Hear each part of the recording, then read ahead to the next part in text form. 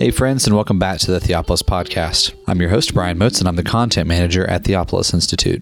Theopolis trains men and women to lead cultural renewal by renewing the church. Participants in our programs will learn to read the Bible imaginatively, worship God faithfully, and engage the culture intelligently. In this episode, we are continuing our series on the 10 words with Peter Leithart and Alistair Roberts. Here they'll be discussing the third word about not bearing God's name lightly. We wanted to remind you real quick that we are putting out weekly theological videos on our YouTube channel, and there's a link in the show notes where you can go and subscribe. We want to thank you for listening, and we hope that you are sharpened and encouraged by this conversation over this passage. And here are Peter Leithart and Alistair Roberts discussing the third word. Welcome to the Theopolis Podcast. This is Peter Leithart. I'm here today with Alistair Roberts, who's here visiting us in Birmingham. He'll be here toward the end of July, when we will launch our new Fellows program. And he's hanging around for a while and recording podcasts live, which is good. And we're locking him in a room and forcing him to get some writing done. And he's working on other projects as he's enjoying the beautiful weather here in Birmingham, Alabama. The weather really appeals to his English blood. He's delighted to be here during this time of year. Brian Moats, as usual, is making sure that we stay on track. He's going to edit out the floundery bits, of which there are many, and make us sound intelligent. So thanks to Brian for that. We're in the middle of a series on the 10 words, and we've been looking at the overall pattern of the 10 words. We spent a couple of episodes talking about the literary form of the 10 words, and we've started into the 10 words themselves, as I've been reminding you every time.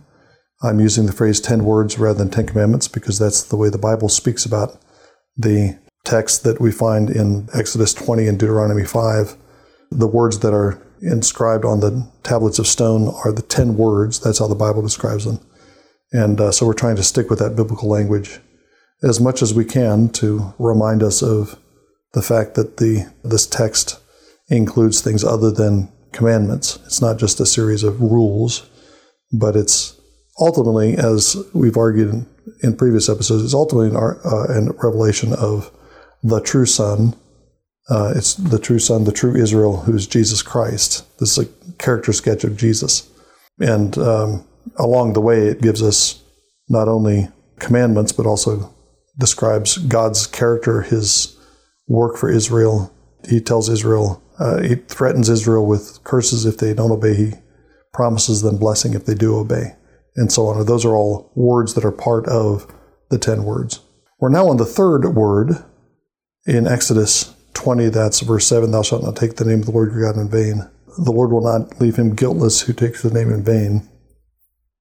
We alluded to this at the end of the last episode, but I wanted to expand on it a little bit. The first three words function as a unit. These are three different forms of idolatry. There's the direct idolatry of worshiping another god. There's the liturgical idolatry of worshiping God through images. There's the practical idolatry of bearing the name of the Lord in vain. Those are all different ways of insulting God, different ways of departing from God. As Alistair suggested in the last episode, these do match up with the persons of the Trinity. The first word is linked more directly to the Father. The second word, speaking of the image, is linked to the Son, who is the image of the Father. Third word speaks of the name that Israel bears, and that links up with the second person of the Trinity, who is the name that dwells in the temple. But the name of God is imprinted on us. The name of God dwells in us through the Spirit. And so the third word, I think, links up with the Spirit. And you can see that those three sins, those three forms of idolatry playing out in different moments in the history of, it's recorded in Scripture in the history of Israel. This one way to understand the opening chapters of Genesis is that you have a series of falls that run through these three commandments. Adam sins directly against God, disobeying his commandment. Cain sins against an image of God. He kills his brother. The sons of God grieve the Spirit by their intermarriage with the daughters of men.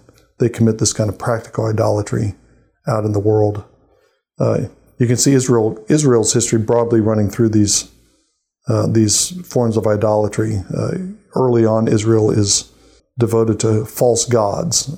Throughout the book of Judges, they're actually adopting the gods of other nations. Throughout the period of Kings, the issues are not, they overlap, but they do worship false gods, but they also set up golden calves, which is a violation of the second commandment.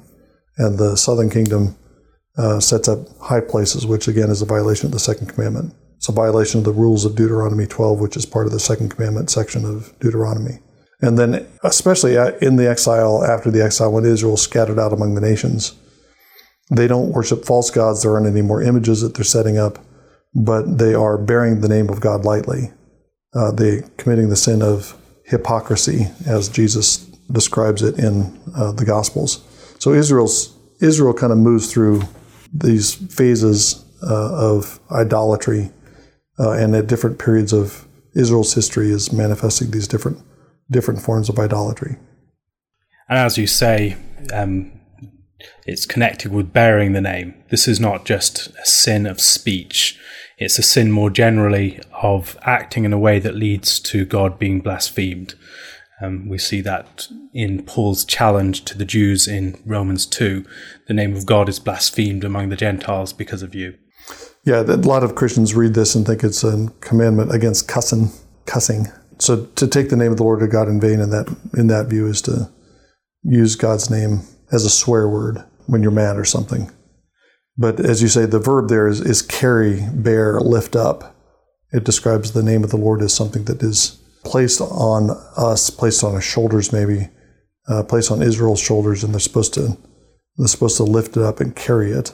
And if you trace that back in Exodus, I think there's a background to this idea of bearing the name. The same verb is used to describe the Lord's work with Israel. He bore Israel out of Egypt on eagle's wings. It's the same verb. He carried them out.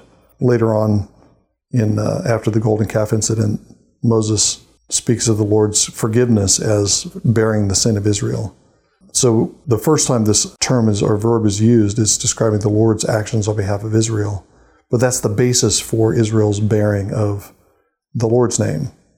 Because Israel has been born on eagle's wings out of Egypt, therefore they bear the name of the Lord, and therefore they should bear it with weightily rather than lightly. Israel is the firstborn son, and you might remind your children that they bear the family name. Everything that they do reflects upon the family. And in the same way, Israel is being charged to remember that they bear God's name out into the world. Of course, going back to the earlier comment you made, Alistair, we shouldn't deny that speech is part of this. It's not just sins of speech, but sins of speech would be covered by the third word, and particularly in settings where we're called to take, where we are taking oaths, calling on God as a witness, swearing that something that we're saying is true. In a court situation or in just an interpersonal situation, we're saying, I swear that I'm telling the truth. I swear in the name of God. That would be a form of bearing the name lightly, because it would be treating God's name as if it were merely a sound of the air. It's just a breath. And we call on God as witness to some false statement, and we're treating God as if he's nothing. It doesn't really deal with bad language. That's not what the third commandment is about. But it does deal with sins of speech. That's one form of bearing the name lightly, or bearing the name in vain.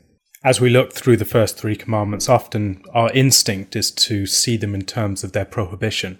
But within each one of them, there's a statement of divine grace and purpose, that God has delivered his people out of Egypt so that they might be his people, that he is the God who shows mercy unto thousands of generations of those that fear him, and that he is the God who has placed his name upon his people, and that they should not bear that in vain.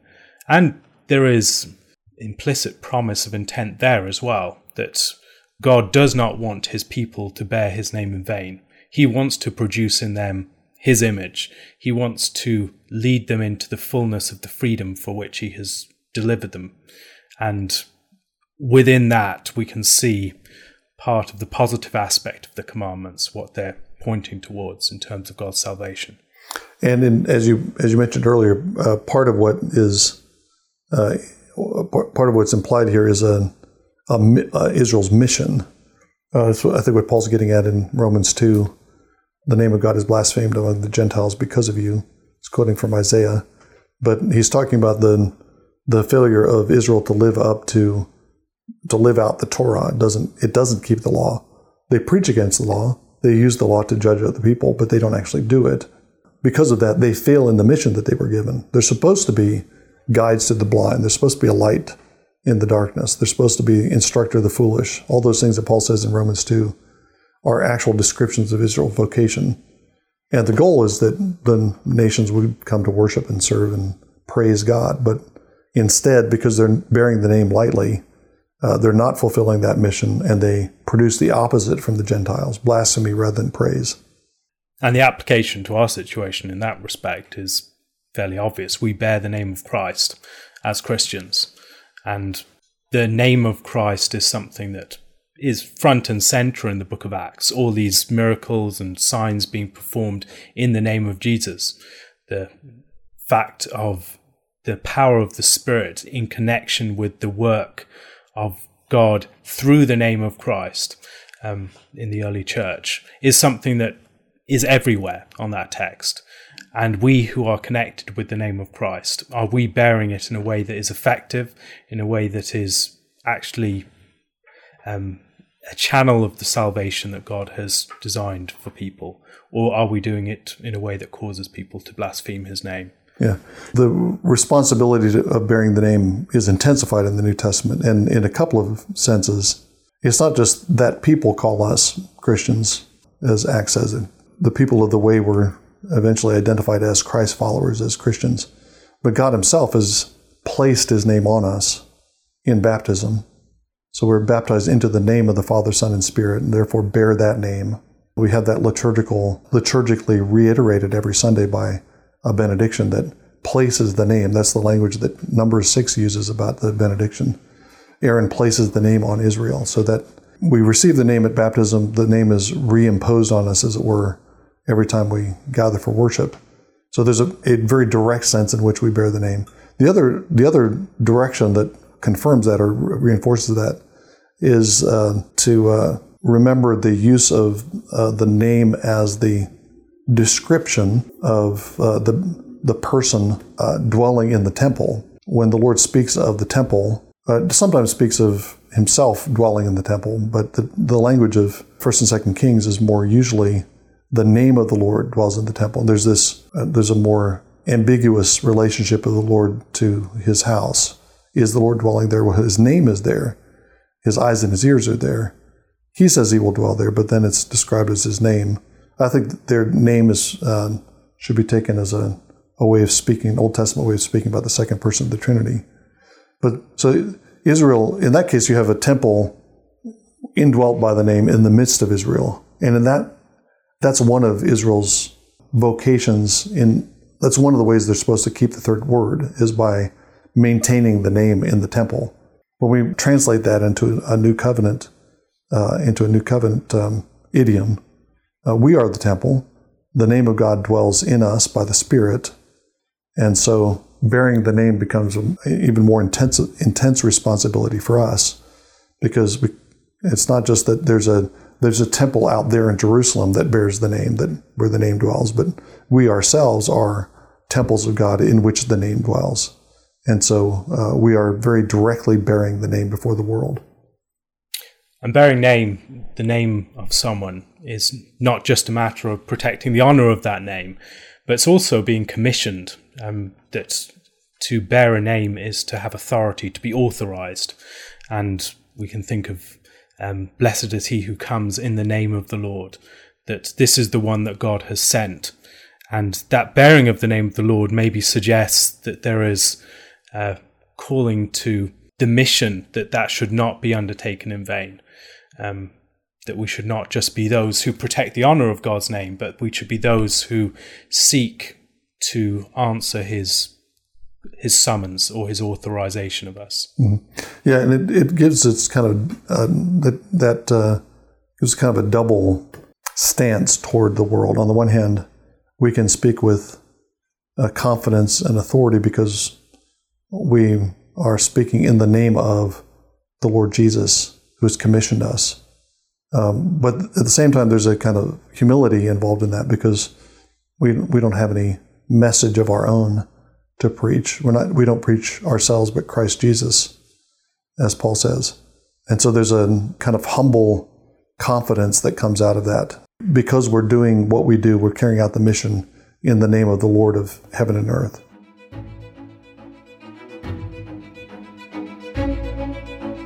Thank you again for enjoying this episode of the Theopolis Podcast. For more information and for more content from Theopolis, you can check us out online at theopolisinstitute.com. We release new articles every Tuesday and Thursday on our blog, so you'll want to make sure to look out for those. You can also find us on Twitter at _Theopolis and on Facebook if you just search for our name. If you've been helped, sharpened, and encouraged by this podcast, we'd really love it if you would go to iTunes and leave us a review. It just takes a few seconds, and it really will help us along in getting our content in front of new listeners. That's all for now, friends. We really look forward to being with you all again in the next episode. And as always, thank you so much for listening.